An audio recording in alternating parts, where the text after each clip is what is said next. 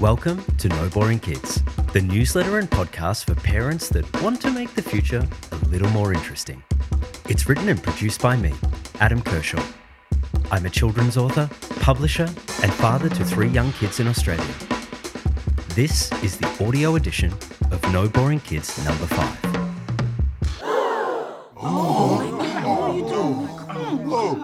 I don't know how you do it. It's a funny thing. I dropped in to see my parents the other day and had a chance encounter with a fellow dad in the elevator as we headed down to the parking garage. He looked frazzled, but still managed to eke out a polite hello, followed by a long, weary sigh. He paused and stared out into the void. I've got a 2-year-old and a 4-year-old. Taking these out is basically recreation, he confessed, gesturing to the rubbish bags in his hands.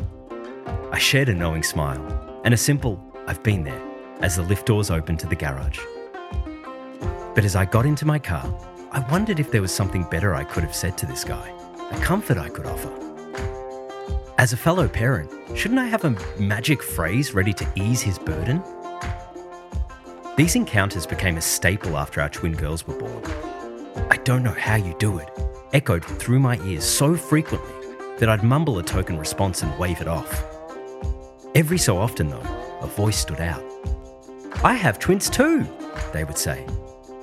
And for a brief moment, a kinship formed. Then, without fail, they tell me it gets easier as they get older. And older almost always meant when they were 10 or 12 or even 18 years old.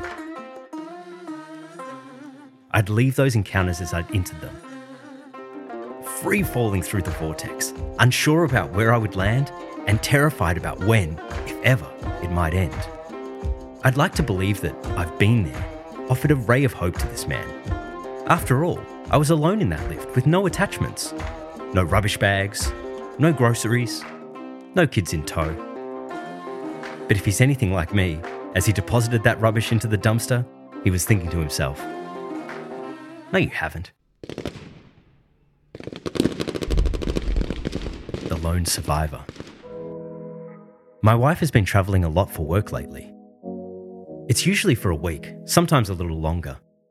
And outside of some assistance with pickups and drop-offs, I'm entirely solo with the kids.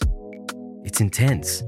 And to manage it, I end up in a weird bubble where I'm completely immersed in their lives and detached from whatever existence I had before. Other parents will say to me, I don't know how you do it. And I get bewildered by what it actually is.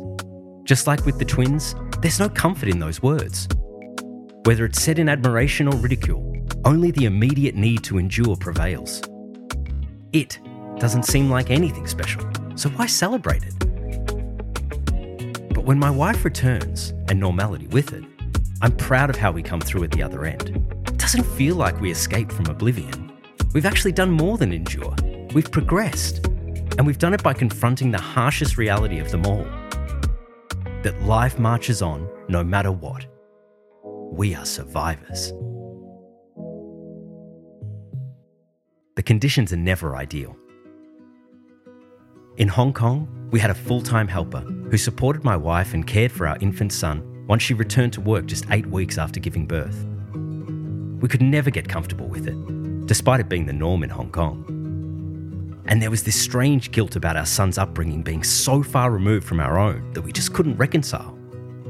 We returned to Australia and immediately placed him in daycare. That felt comfortable. When the girls were born, I had 8 weeks of paternity leave.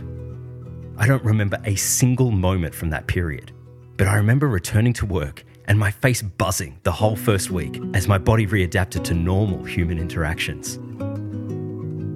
My wife went back to work shortly after, and we hired a full-time nanny to support us.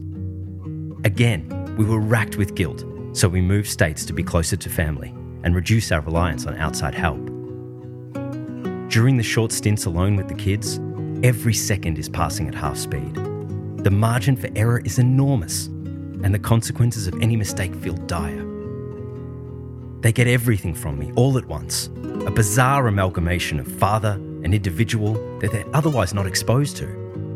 That comes with its own brand of guilt. Parenting, it seems, thrives in this space between ideal conditions and the reality of circumstances. We grapple with decisions that reflect our values and instincts, from the full-time helper culture in Hong Kong to the daycare routine in Australia. Each choice carries its own blend of guilt and comfort. Our own extraordinary circumstances remind us that there's no universal formula, no flawless script. The best we can hope for during the freefall is to maneuver ourselves into a controlled descent. So maybe there is comfort to offer, something that can ease the burden of a fellow parent just before those elevator doors open. We can say, you're better for it. And if they're anything like me, as they deposit that rubbish into the dumpster, they'll think to themselves, I am. Thank you for listening, and I hope you enjoyed the audio edition. I'd love to hear your thoughts about this newsletter at noboringkids@gmail.com. And please subscribe if you haven't already to receive the next edition straight to your inbox or podcast feed. Until then, keep it interesting.